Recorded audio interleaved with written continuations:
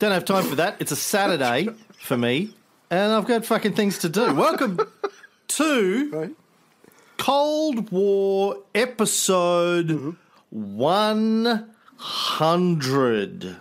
Nice. Ray, we Bubs, made it. Bubble Boy. Yeah. We made it, and we're barely started. We're back in 1944. We're going back. Right. I feel like we're not making a great deal of rapid progress. I think starting to think the mean jokes that Tony Kynaston makes about us are actually true. Actually have some basis in fact. Did we ever claim progress? I don't think that's one of our slogans. No. A good time. No. Dick jokes. Dick jokes and a good time. Yeah. But not rapidity. Not that we're fast. We're not fast. Happy Thanksgiving. Oh, Happy Thanksgiving, Ray. Did you have a nice Thanksgiving? No, I was with family, so no. But the food was okay. So what are you going to do? Next year I might just go to Shoney's or get Chinese. I'm not sure. It was okay. And what are you thankful for, Ray? Very little at the moment. I'm thankful for middle age, having not really achieved anything in my life, but I'm still my grandfather's favorite. So, fuck it all. I'm doing pretty good. I'm thankful for that. I don't have to achieve anything because I'm the family favorite. So I've been coasting on that for decades. Wow, if you're the family favourite, I'd hate to see the rest of the family. Hey, so if it was Thanksgiving for you, what would you be thankful for? Well, I am thankful for myself, really. In the spirit of your president, I'm thankful for all of the things, the good things I have done for the world. Yeah. Thankful for me, basically, I think, I'm just, as everyone should be, I'm thankful for all of the things that I have done for everybody. All of the accomplishments, the massive, incredible accomplishments that I have achieved in my administration of this podcast. I am grateful for the people who have just been abusing me for the last week, the listeners on Facebook, iTunes reviews. What happened? Oh, tell me. I've been copping a ton of shit from listeners, supposedly fans. They always say, I was a fan of your podcast until you said something I disagreed with. Now, fuck you, sir. Oh my God! You have to get it right 100% somebody, yeah. Somebody left a review on the Cold War iTunes that basically called me a racist. No, you hate everybody equally. That is the exact opposite of a racist. But they said, when I refer to minorities on the show, I say, the darkies did this, or I don't know who else what other term I use. The Jews, the darkies, they say, he jokes around, pretending that it's like in the spirit of the time that he's talking about, but really he's just a racist. He's just covering up his own racism. I was like, really? Yeah, really? No. That's what you really think? That's what you got out of that? Yeah. That's what you got out of that. Me, right? The guy. So I either get called lefty communist scum, libtard, or racist. You're batting 1,000, my friend. Okay. Yeah. No, I posted some stuff on Facebook about Australia's gun laws. Oh, did I cop some shit from people? How dare you, sir, mention your own country's gun laws? I am offended as an American.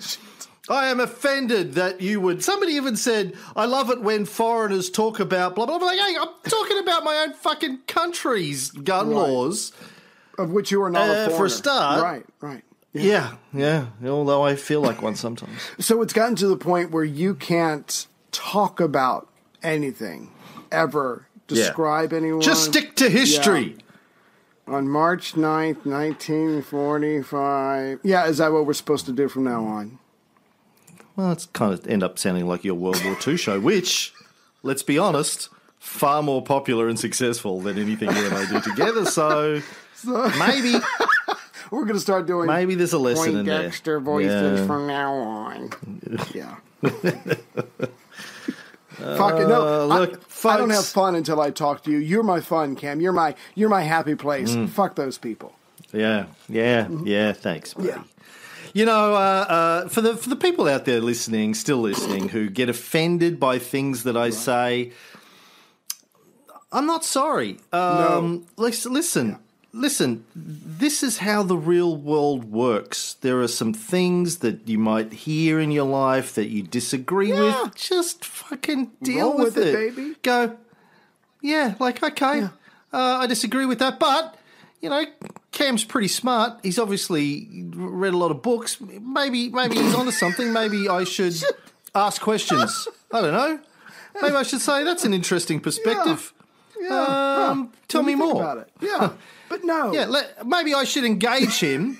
If I disagree with something he says and I care about it, maybe I should engage him, shoot him an email, DM him on Facebook, engage him in an intelligent, rational conversation about the topic in good humour and with good intentions, and he'll probably go, hey, that's a good question, Alan. I'd be happy to have that conversation with you because he's a reasonable human being, and he obviously enjoys a chat, and he's not a cunt. Agree to disagree. So or whatever. Or just have a reasonable conversation instead of saying, "Don't talk about politics." That I disagree. How dare you say something that I disagree with, sir? If I had a glove, I'm gonna slap you. Get my gun. And stand up for my right to not have to hear things that I disagree with. And it is the holidays, so even more intolerance slapped on top of the holidays. That's all I need. That is all. I had to deal with family. That's all I need. I constantly get messages from people like, how much have you had to drink, really, right now? Yeah. Anyway, we're at episode 100, and we're going to, for the next few episodes, we're still talking about Indochina, French Indochina, and it's all because we're trying to lead up to the first Indochina War, which of course will then turn into the Vietnam War. And, you know, I think this being a show about the Cold War, we're justified in taking our fucking time. Yeah, is that okay, Tony? To explain. Right. Yeah, is that all right, Tony? Emperor Tony? Tony the First. Tony probably gave up listening to this show 100 episodes ago, 99 episodes ago. He's going, oh, fuck these guys. Episode 12 of Yalta, halfway through Yalta, he's like, oh, fuck these guys. Look, Tony's old. I get it. He's old. He's your age. Hey. He's...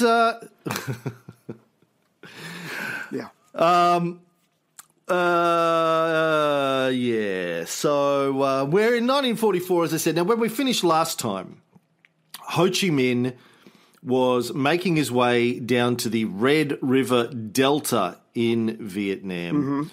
The Japanese have just chased the French out of Vietnam.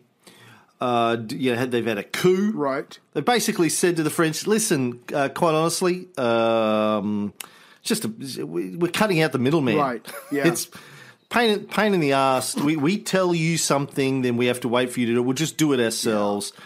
Thank you very much for all of your efforts. Now fuck off. Your services are no longer required. And the French went, okay, we do whatever you say. That's what you say. Yeah. So March 9th, the Japanese took over. And not to jump ahead, but again, and we shouldn't be too subtle about this, but Ho is absolutely brilliant. He has thought things through, and like you said a couple of episodes ago, this guy's had decades to think about this.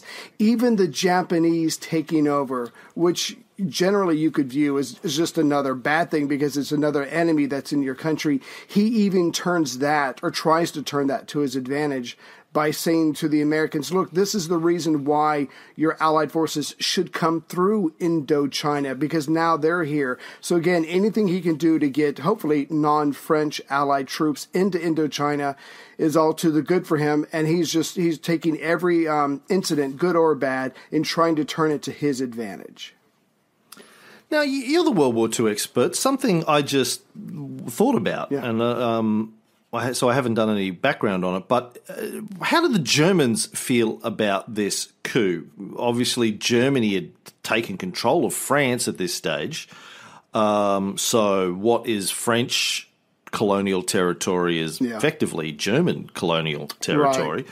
How did Hitler feel about the fact that the Japanese had just taken some of France's territory? Sure. Do you know? Well, first I want to qualify this by saying up until the point of Pearl Harbor, I've done a lot of reading.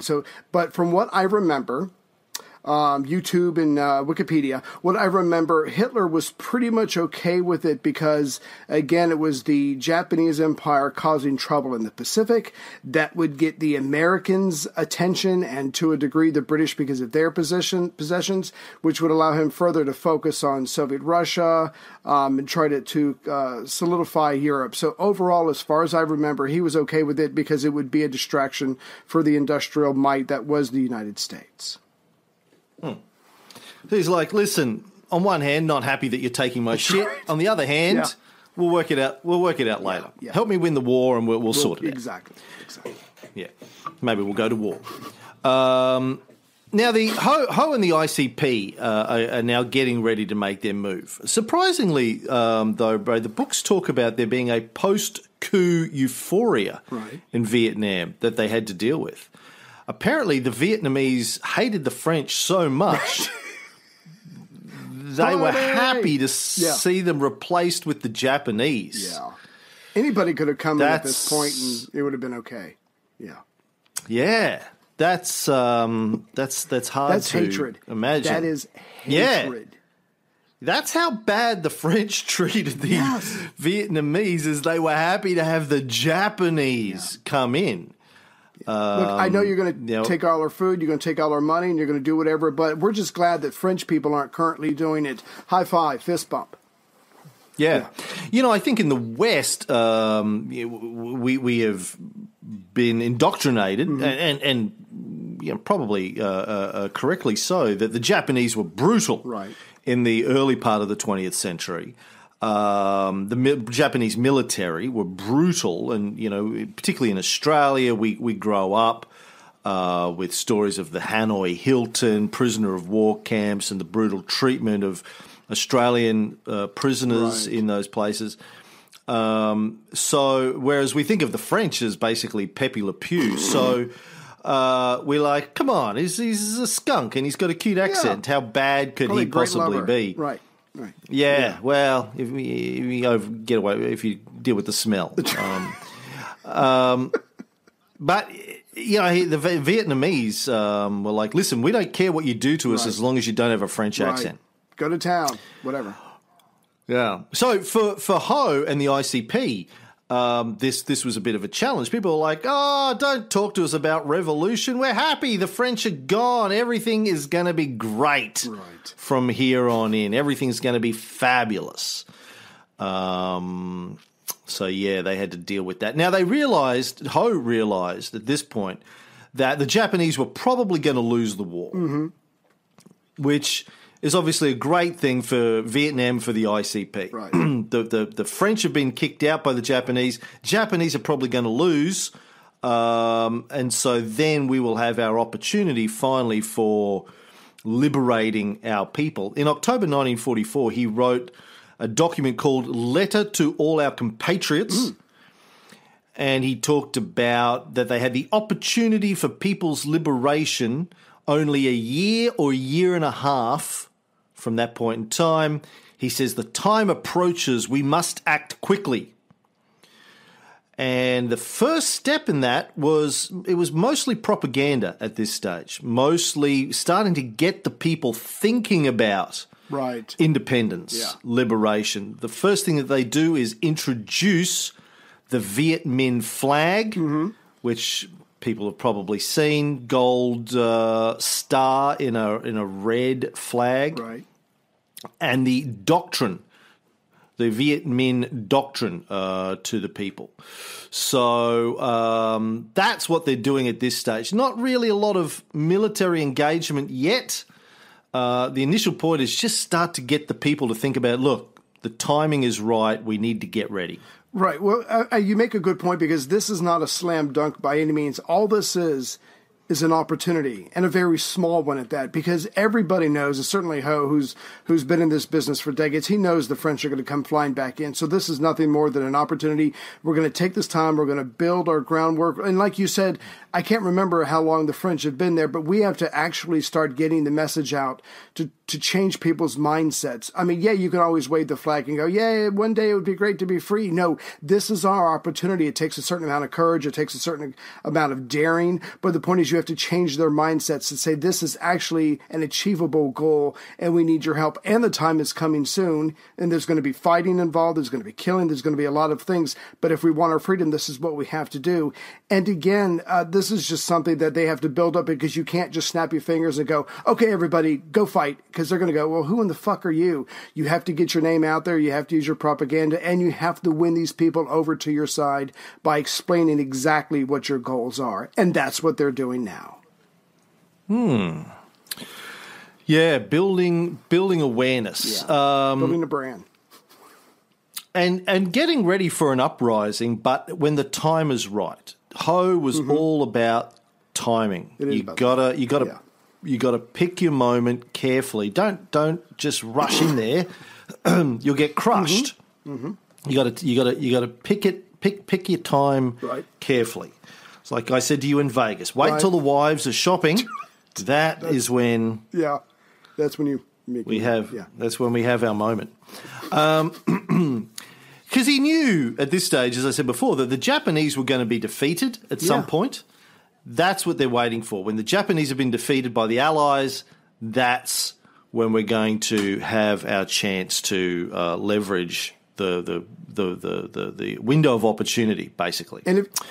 And I just find it interesting, just real quick, that the frame around this window of opportunity is chaos, it's instability, it's devastation. So, because we know that the Viet Minh could never on their own push the Japanese out, they can never push the French out, but the situation has to be so overwhelmingly bad for even those very powerful nations to create this opportunity. So Ho knows it's not him. It's not that everybody loves him or whatever. He just has an opportunity to get his message across, because things are so bad. They're going to have to redo everything in this country. And maybe, just maybe, they can do it with his party at the top when the country's being remade after the war. Well, at this stage, most Vietnamese people don't know who he is, never heard of him. They probably don't even know his real name. Exactly. Yeah, changed his name 15 times. Like the Viet Minh at this stage are probably in the hundreds. He probably has hundreds of guys, because they merged a few different, as we said, or the ICP. They merged a few different parties together. They created this alliance of some of the revolutionary parties, but still he doesn't have 100,000 guys. He's got a handful of guys, really, to do anything with. And one of his plans was to be the force that greeted the Allies when they came to kick out the Japanese. And so, as you mentioned, he started to try and figure out how he can acquaint himself with the Americans. Right.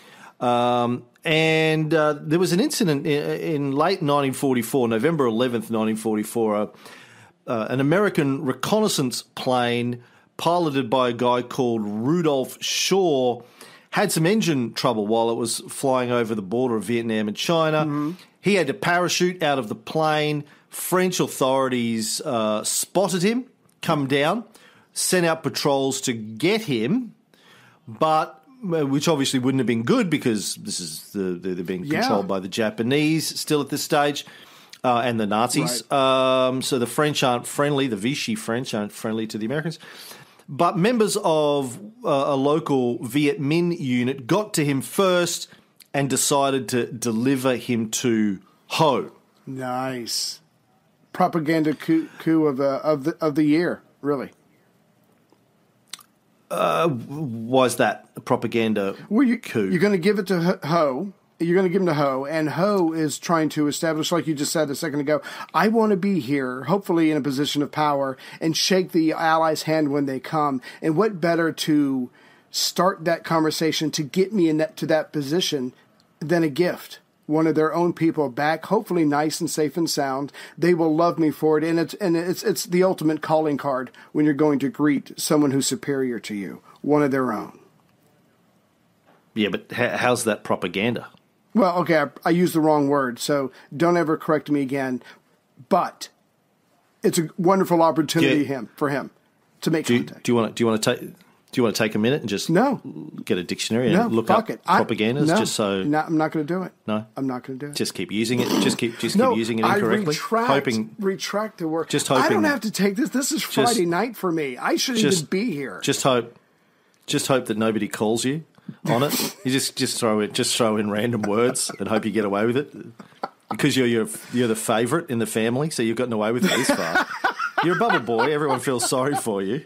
Hey, don't be mean to the bubble boy. Exactly. Just let him use whatever words he wants. It doesn't matter. For the people out there, do not write. You were a teacher. How the fuck were you a teacher of children? This explains a lot. You were actually teaching people, kids in Virginia. Kids are walking around Virginia now going, misusing the word propaganda. That's a nice propaganda car. They're like, what? Yeah, it's propaganda car. Do you know what? You are eating up valuable education time, podcasting time here, just to kick me, just because I'm out of my bubble, just for a moment, just to do the show. You kick me while I'm out of my bubble, knowing I got to go back in. Anyway. So they got him and they delivered him to Ho. Yeah. Now, it took a month for them to walk this guy to where Ho was, over mountains, through jungle trails. They don't speak English. He doesn't speak Vietnamese. Right. Apparently, according to his own account, Shaw's own account, the only way they communicated when they first got to him, he said, Viet Minh, Viet Minh. And they said, America, Roosevelt. Hey, that's all you need, baby. And that was it. Yeah. Don't stab me. Don't shoot me. So he obviously already at this stage knew who the Viet Minh were. Right. So there must have been a certain amount of intelligence getting out about these guys, getting back to the Americans by November 44. But when he gets to Ho's headquarters, Pac Bo, this is the cave that we mentioned in an earlier episode where he's set up just across the border from China. Ho greeted him in English. How do you do, pilot? Where are you from? Shaw, because remember, Ho spoke like 75 different languages at this stage. Cleopatra, yeah. Oh, I'd like to be up there with Cleopatra, up in Cleopatra. Anyway, don't get me distracted. Shaw said he was so excited that he gave Ho a big hug and said to him, later he said to him, when I heard your voice, I felt as if I were hearing the voice of my father in the United States. Wow. So, despite the fact that Woodrow Wilson had ignored Ho's attempts to get the League of Nations or the United States to address the issue of Vietnamese independence from the French back in 1919, Ho is still hopeful. Yeah. He's hopeful Ho. Hopeful Ho, they called him. At this stage that the Americans are going to come to his aid. He'd probably heard about FDR's position on Indochina, probably got back to him that the Atlantic Charter at least, Yeah, that, and also the fact that he'd been saying "fuck de Gaulle." Let's not give him back Indochina. He's an annoying, smelly.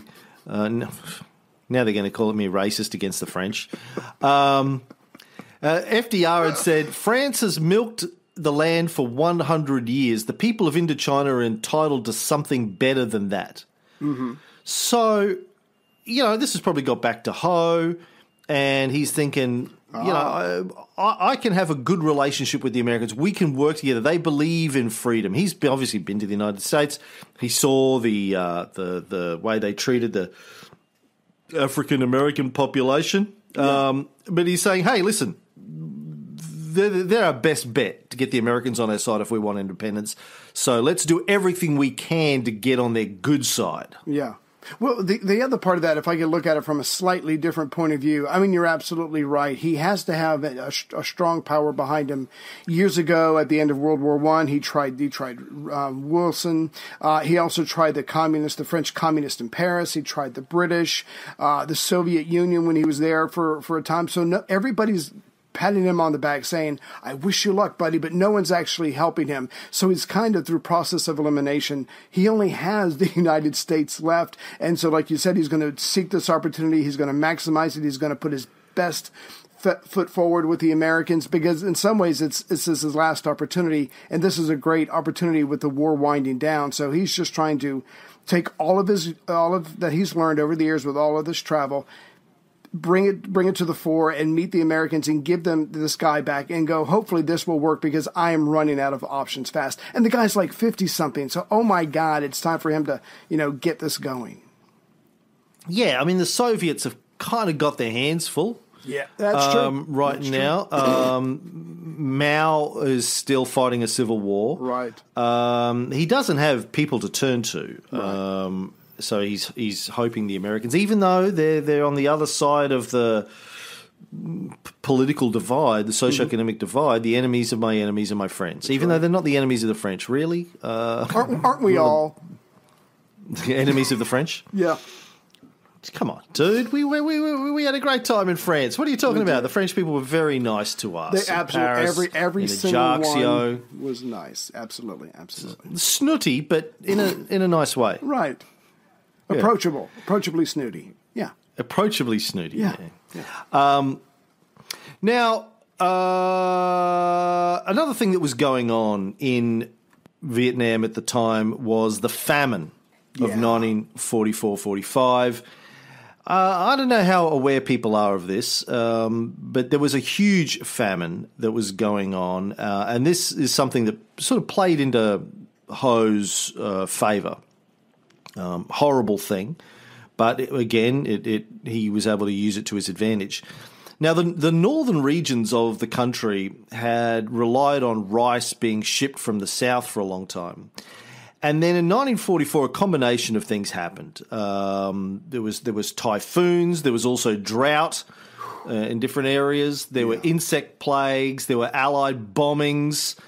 And then there was the combination of French and Japanese policies that had all culminated in meaning the south of the country, Cochin China, where they had all of the great agricultural regions, couldn't produce enough rice for the rest of the country. The Japanese had mandated shipments of rice to Japan. Mm-hmm. They'd ordered farmers in the north to shift their crops from rice to oil seeds, peanuts, cotton, and jute. Do you know what jute is, Ray? No.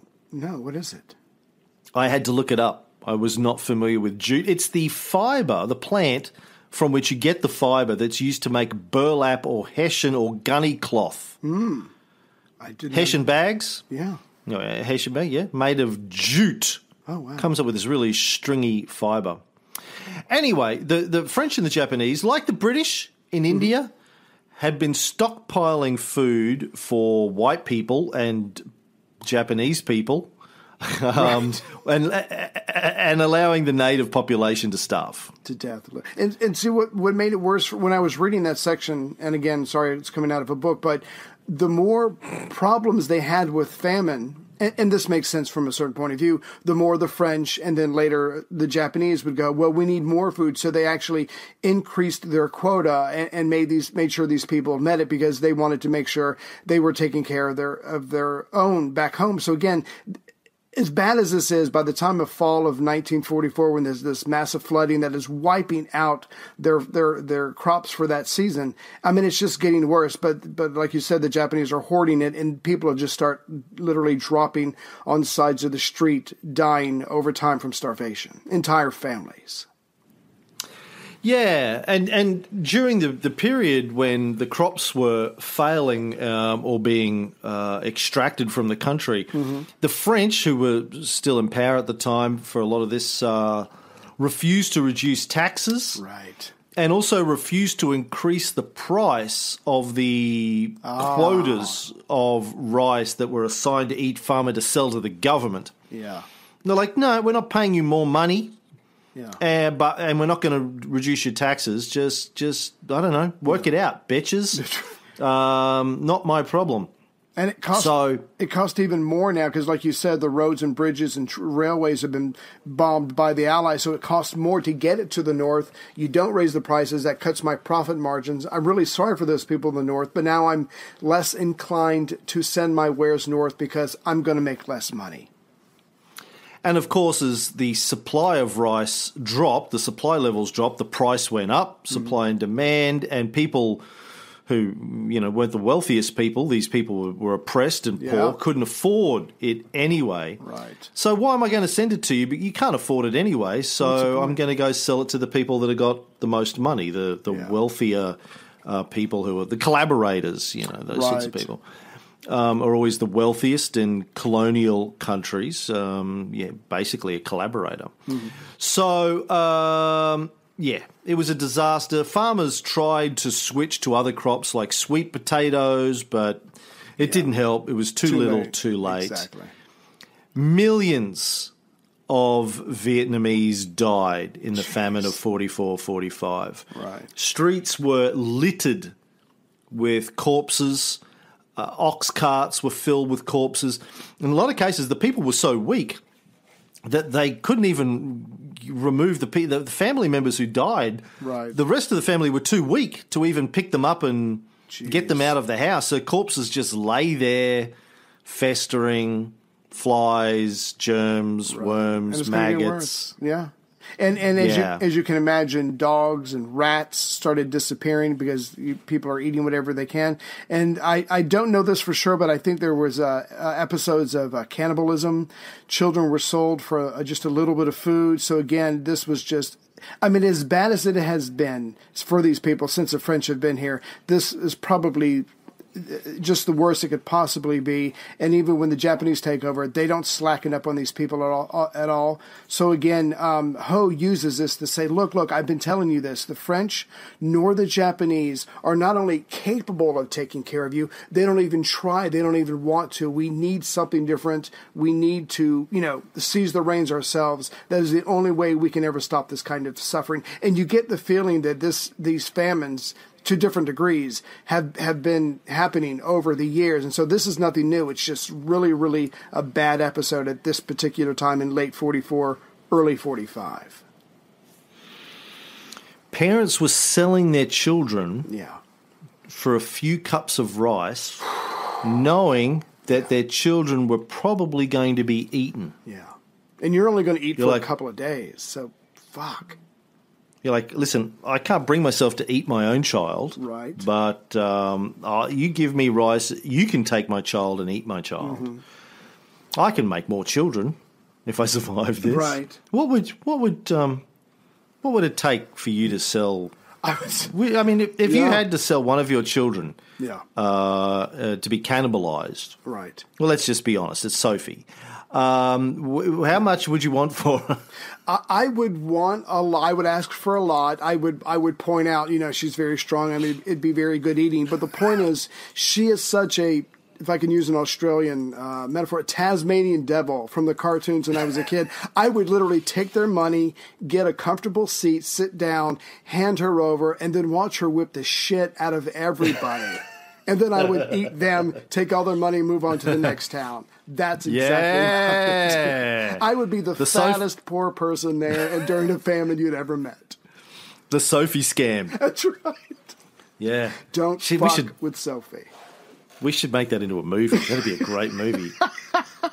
She's like Hit Girl in Kick-Ass. They go to eat her and she pulls out a samurai sword, hacks him to pieces, puts all the pieces into a wheelbarrow, wheels it back to you. Yeah. Puts it on a board with some garnish. Here you are, Father. Yeah. Oh, and you go from village to village. But we only do it to the bad people because we have that moral code. I don't care. I would do it to anybody. I'm making that. Well, yeah, no, but the very fact that they're willing to buy your child in order to eat her, that makes them bad. I guess I don't know. Anyway, desperate. Don't fuck with soldiers. Yeah. Anyway, we're making light of a terrible thing as we do. Yeah. There's a guy called Dong Tu Chi who was a provincial official in Nam Dinh, a city in the Red River Delta up in the north of the country. He said he made sure not to eat in restaurants or stalls when he travelled during the area during this time because he worried that the meat they were serving might be rat or human flesh. Fuck.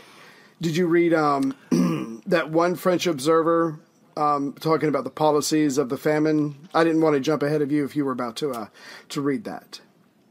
Yeah, I was, but go ahead. Okay, no, just that he wrote, in regards to his country's policies dealing with the famine. And again, these famines have happened before. He just notes that from looking at these bodies, which are shriveled up on roadsides with only a handful of straw for clothes, as well as for their burial garment, one feels ashamed to be human. So he's looking at these people. Not only are they starving to death, but they're almost naked. They have got literally rags on their bodies, and that's because of the French policies too. I wonder why he didn't say I'm ashamed to be French as opposed to ashamed of being human. But the point is, for these people, it cannot get any worse for them. I can answer that. It's because from the perspective of a French person, only the French are human. Everyone else is subhuman if you're not French. Gotcha. That sounds right. Yeah. In May of 1945, as the famine started to wind down, they started to try and put together some statistics, various officials, about how many people had died up until that point. In Tonkin, up in the north, they initially declared that 380,968, another one just fell, had died by starvation. But a year later, those estimates went up to 1 million in Tonkin alone and another 300,000 in Annam. Right. And then in later years, as they did more and more studies on it, the official estimates from the Vietnamese government went up to 2 million deaths in a 5-month period in 1945. Right. 2 million people. Now, even if we take the lower figure of 1 million in Tonkin, that would mean 10% of the population in that region had died of starvation in less than 6 months. Right. Jeez. I'm just going to say real quick, I'm sorry, just for comparison's sake, anybody who knows anything, the very basics of World War II, they can quote you the 6 million Jews from Hitler's Final Solution. They could probably tell you roughly 20 million people for the Soviet Union that died between the war and Stalin's policies, where here's at least 1 million people, probably 2 million people that died within half of a year. I mean, in this very forgotten part of the world, especially with the giants fighting each other, World War II, I mean, there is massive suffering going on, and you have to blame the French for most of it. Yeah. The French and the Japanese as well, but the French obviously had been the colonial power there for, nigh on 100 years. Yeah. The population of Vietnam at the time is estimated to be around 24 million people. So losing a couple of million people, it's about the population of Australia, a little bit less than it now, but losing a couple of million people, it'd be like losing Brisbane, the entire population of Brisbane out of the population of Australia. Yeah. Gone in 6 months, just disappeared. Jeez. That's a big thing. We've talked about this before when I'm talking about the Soviets. But when you lose millions of people in a short period of time, men, women, and children, the impact that has on a people economically as well as emotionally and psychologically, it has to have been devastating for decades to come. It takes a generation or two to recover from that. And, I think that there's a lot of the implications of that you can see in the struggles of people socially and economically in the 50s and 60s, trying to recover from that. The British lost 400,000, I think. The Americans lost 400,000, give or take, I think we said in World War II. Vietnamese lost millions. And it's not a war. Russians lost millions, 20 million. Yeah. It is. I mean, it's not casualties of war, but like directly. But I mean, that's just staggering. That's just. And here's the other part. I'll let you get back to it, but you can never, because of what we're talking about here, you can never separate politics from all of this. So as all this is going on, and as everybody's pointing fingers at everybody else, the emperor appointed by Japan, Mao Dai, and his ministers, they just know that at the end of the day, because now they're in charge and because of the Japanese, they're going to get blamed for this. So again, politics is all wrapped up in all of this, which is exactly what Ho is trying to deal with. But we're not allowed to talk about politics on our show, Ray, because it upsets people. Well, fuck. Then what are we doing here? Delicate little snowflowers. Snowflakes. Get upset by hearing us talk politics. Yeah. Yeah, no, you mentioned the number of Jews who died in World War II. Is it just me, or do we hear more about that or the Holodomor famine under Stalin than we do, or the famines in China under the communists, than we do about the Vietnamese, the millions of Vietnamese who died under the French, or the famines in India under Churchill, that we've talked about before, the Bengal famine of 1943 when 2 to 3 million people died, or the famines in China under Chiang Kai-shek before the communists. The 5-year plans or whatever he had. Yeah, the great... No, not Chiang Kai-shek, that was Mao. Sorry, I apologize. I'm getting my Chinese mixed up. There were famines in China before the communists took power. But I think they lost. I think they lost like 20 million people in famines during the period when Chiang Kai-shek was in power. Yeah, and again, the impact of that, the socioeconomic impact of that on the country, takes decades to overcome. Right.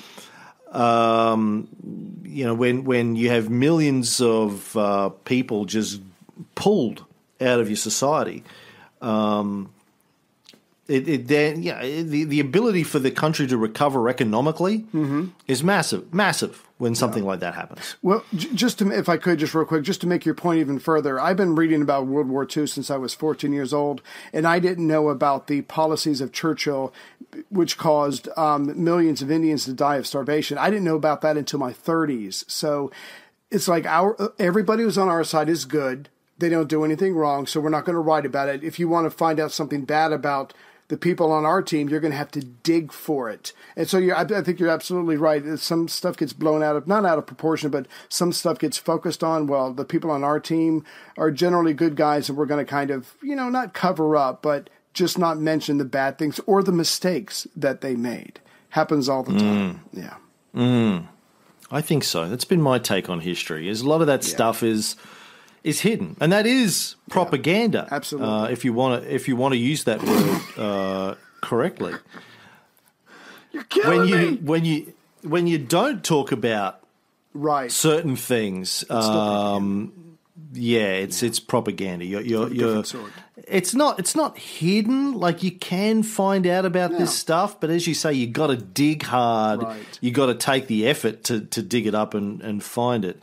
It has been whitewashed, or that just it's the same with the civilians who were killed in Japan by the atomic bombs, and the brutality of that just doesn't get talked about. And we know in that case, the footage that we talked about literally got confiscated by the US government and hidden away for decades. Yeah, that is the propaganda that we live in. Part of the propaganda that we live in the West. That I think most people not only aren't familiar with, aren't cognizant of, But when you point it out to them, they are disbelieving usually. No, that doesn't happen in the West. That doesn't sound right. Yeah.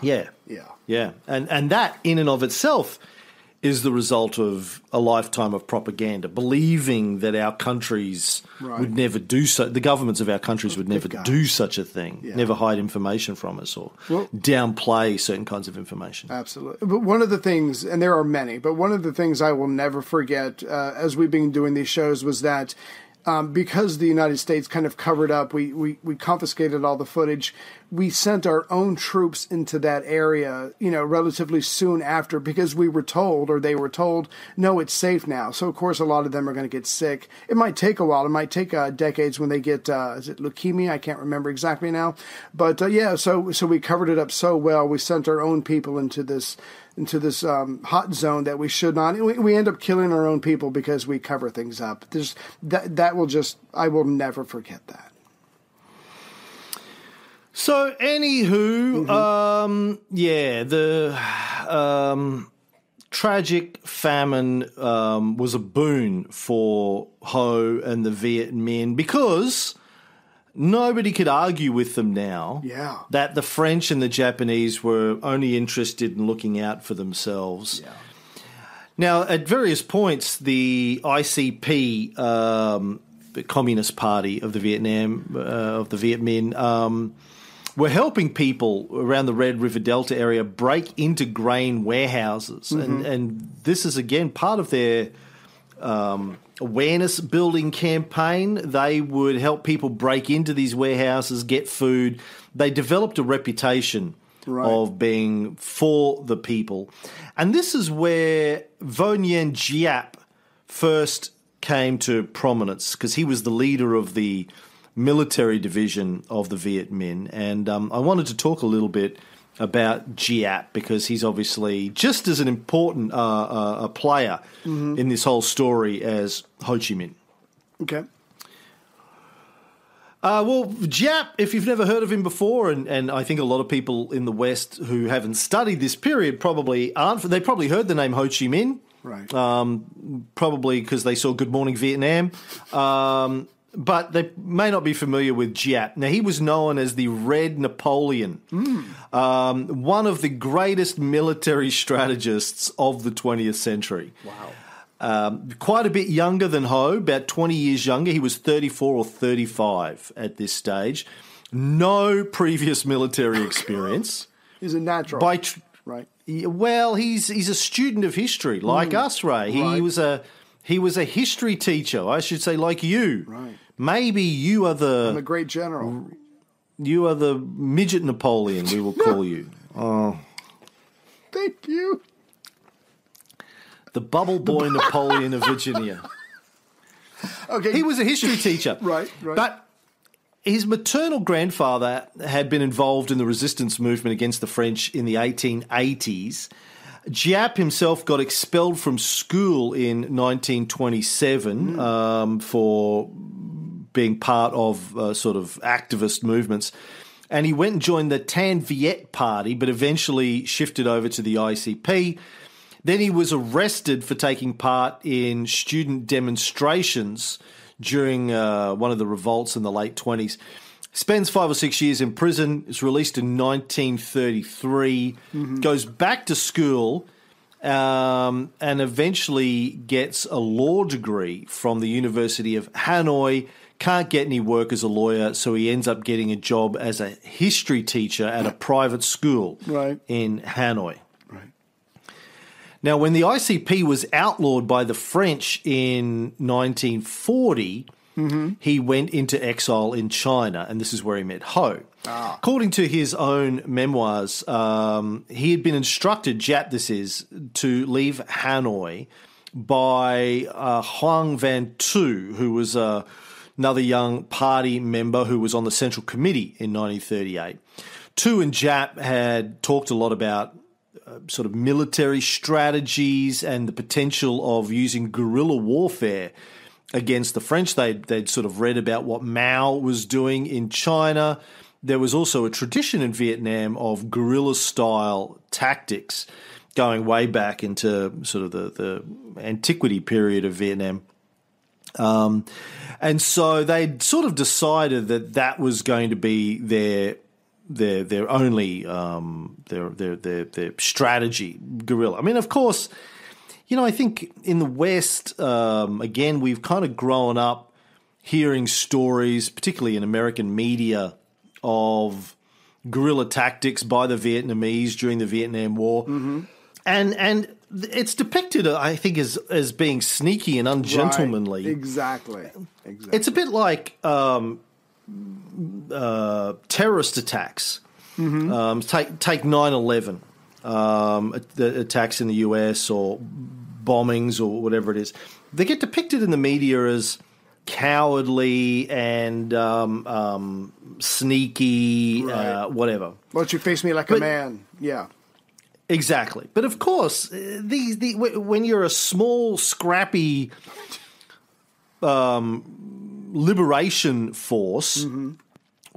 without a big army, you don't have any options. You can't meet a big army toe-to-toe, head-to-head. You just can't do it. You don't have the resources. All you can do is apply non-standard military tactics. All you can do is adopt guerrilla tactics. That's what's left up to you. That's your only option. Sneak around, or fly planes into buildings, or detonate bombs in civilian populations to try and scare the people into changing the government's policies. That's all you have available to you. Yeah. So we shouldn't see guerrilla tactics as ungentlemanly forms of warfare. It's desperation, really, is what it is. All we've got available to us is to pop up out of holes in the middle of the night, come in and cut your throats while you're sleeping. Right. Thanks, and we'll dream about that tonight. Yeah, so Ho's only got America to rely on, and that's the only way they got to fight. If I could just add this on to the famine part real quick. So Ho's propaganda machine is going along pretty well. And another indication of that is some of the granaries that are forced open, and when the food, the rice is passed out to people, sometimes the Viet Minh have nothing to do with it. It's like a genuine grassroots movement. These people are just desperate. But because they're helping people, because they're making statements, they actually get credit for all of these times, even when they weren't involved. So the people are taking care of themselves, but because everyone thinks that the only ones who are doing anything to help them are the Viet Minh, that they get credit for all these instances. And again, whatever Ho's got going on with his doctrine, his propaganda, he's putting out the word, it is working. He is building mass support from the people. And this is just another indication of that. Can I get back to my Jap biography now, or do you just want to keep interrupting me and going off in different directions? Wow. Yeah. I apologize. Yeah. Can I finish now? Please. Thank you. How many times have you said that? Can I finish on your chest? Or your back? So, Jap, GIAP, for people if they think I'm saying JAP. No, he's not that kind of Jap. I think it's pronounced Jap. I looked it up.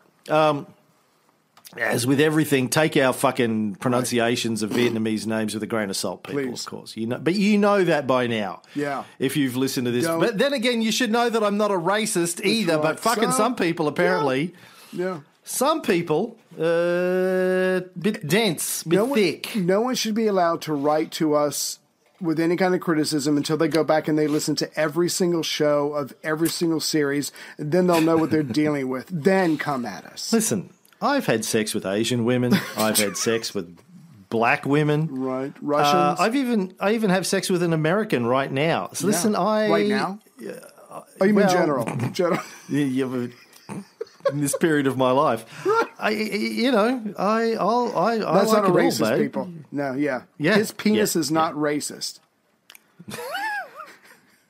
No, nor is the rest of him. That's the point I'm trying to make. Oh, God. Do you want my help anymore? No. No, thanks. No, you've done enough, Bubble Boy. Sorry. So, he decides he's going to go to China and prepare for guerrilla warfare. Now, in May of that year, 1940, he finishes his last class at the private school where he's teaching, says goodbye to his young wife and infant daughter. Aww. They agree that they're going to come and join him in China. Right. Oh, sorry, she was going to go and join him in China once she could get someone to look after the child. Wow. And they would never meet again. His wife stayed behind, was arrested because they knew he was a revolutionary. Right. She was arrested, sentenced to 15 years. His daughter was also put into the prison. Right. And he found out later that they both died in prison. Jeez. Anyway, he goes to China. He meets up with Ho for the first time. And then he is one of the small group that goes back to Vietnam with Ho to build the Liberation Army. That is when he found out that his wife had been beaten to death by guards in the main prison in Hanoi. Jesus. He also found out that his sister had been arrested and guillotined by the French. Right, thanks, French. This is all by the French, by the way. And his daughter died in prison of unknown causes. And he's he's in his early 30s, early to mid 30s when he finds all this out. But he's the radical. Sure. Yeah. But like now, I'm sorry. Go ahead. I apologize. Stop fucking interrupting me, Mr. Sensitive. I will tell you when you can talk. All right, I'll ring a bell. Okay. Now, when the Vietnamese Liberation Army was created, the VLA, in September of 1944, Giap was its commander. Again, no military experience, like Ho. Right. No military experience whatsoever. They're not ex-army, anything like that. They haven't been trained. They haven't gone to the American training camps. Yeah. They are just... people, raw revolutionaries that have read books about military tactics. That's all they know. And they probably have family members who are dead from the famine, so they're well motivated, but they don't know what they're doing. Or from being beaten to death by prison guards, absolutely, for doing nothing, for being married to a guy who's a revolutionary. Right. So Ho directed him to establish the armed propaganda brigades. Mm-hmm. Again, Ho believed that part of their job at this stage is propaganda. There's going to be some military activity, but it's propaganda as well. And the armed activity is also part of the propaganda, as we'll see. So the first armed propaganda brigade was 31 men and 3 women, formed in December of 1944. They had like 7 guns between them, a couple of knives and some pointy sticks. And bad mean stare. That's all they had. And that's, I love these stories, and I know I've mentioned this before, and I'm going to mention it again many times, like Fidel. When Fidel and Che landed in Cuba, right, they had, I think it was like, from memory, 80 guys on a boat that were going to overthrow the army of Batista.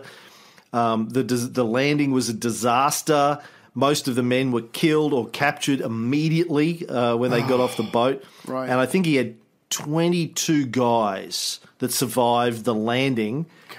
And they were going to overthrow an army, 10,000 men in Batista's army, supported by the United States. They were like, we can do it. We got him. Yeah. Fidel, anyway, the rest of them were like, what the fuck, we're done for. Fidel's like, no. We can take him. Yeah, we can take them with our 22 guys. They had no guns. They'd lost all their guns in the shipwreck. Right. And been captured. God. They had nothing. They were like, that doesn't matter. What we have is belief. We believe we can do it. We have faith. Fidel had faith in himself. It was Thanksgiving, and he said, I'm thankful for the fact that I believe I can get this done. Yes. Oh my God. But like you said, I mean, this new army, they're combining with other units, whatever. And like you said, they still don't have a lot of people. They still have a long way to go. But it's the beginning of something, and it's just one of those of many in human history of these small but committed bands that are going to change the world. They're going to change things in their country. But in late 1944, barely enough people to do anything, and they certainly don't have as many guns as they do people. They've got a long way to go, but they're committed. Yeah, so do you know the name of that first platoon? No, tell me. Name of the first platoon of the VLA was the Tran Hong Dao platoon. Mm-hmm. You know who it was named after, Tran Hong Dao? What is it? No, who's that? He was a legendary Vietnamese hero from the 13th century who repelled not one, not two, but 3 Mongol invasions. Damn! Oh, that's right. When they came through. Okay, fuck me. That's, with a pointy stick and a stare, he. You sure the Mongols weren't French? Right? Okay. Yeah. So they named it after him. They literally had 2 revolvers, 17 rifles, 1 light machine gun, and 14 breech-loading flintlocks, which dated from the Russo-Japanese War. Oh, my God. But a can-do attitude. Yeah. Now, Ho's advice to Giap was secrecy. Always secrecy. Mm-hmm. Let the enemy think you're to the west when you're in the east. Attack by surprise and retreat before the enemy can respond. Nice. Sounds like Sun Tzu, but yeah. It does sound like Sun Tzu. I'm pretty sure Ho and Jiao were both big students of Sun Tzu. Yeah. But that attack by surprise and retreat before the enemy can respond. From the very get-go, they realized that guerrilla warfare was what it was all going to be about for them. That's how a scrappy band of 31 men and 3 women with a handful of 19th century guns are going to try and overthrow not just the French, not just the Japanese, but as we'll see, eventually the mighty Americans. Right. I think that's where we should wrap it up today, buddy. Sounds good. That's the end of episode 100. I would finish with a review, but we received a couple of negative ones, mostly about, Cameron's a racist, or Cameron talks politics, or Cameron fucking tells too many jokes. So I don't know, but so I said, fuck it, not reading any reviews this week. Fuck these guys. That's right, because you got the power. That's all right. Okay. No, I'm just saying, how are you supposed to do a Cold War show and not talk about politics is beyond me? Or do they mean modern politics? But it's all connected. It's all happened over and over again. So you have to talk about politics. We'll be back, regardless of reviews, next week with more on Ho Chi Minh, Giap, and the Viet Minh.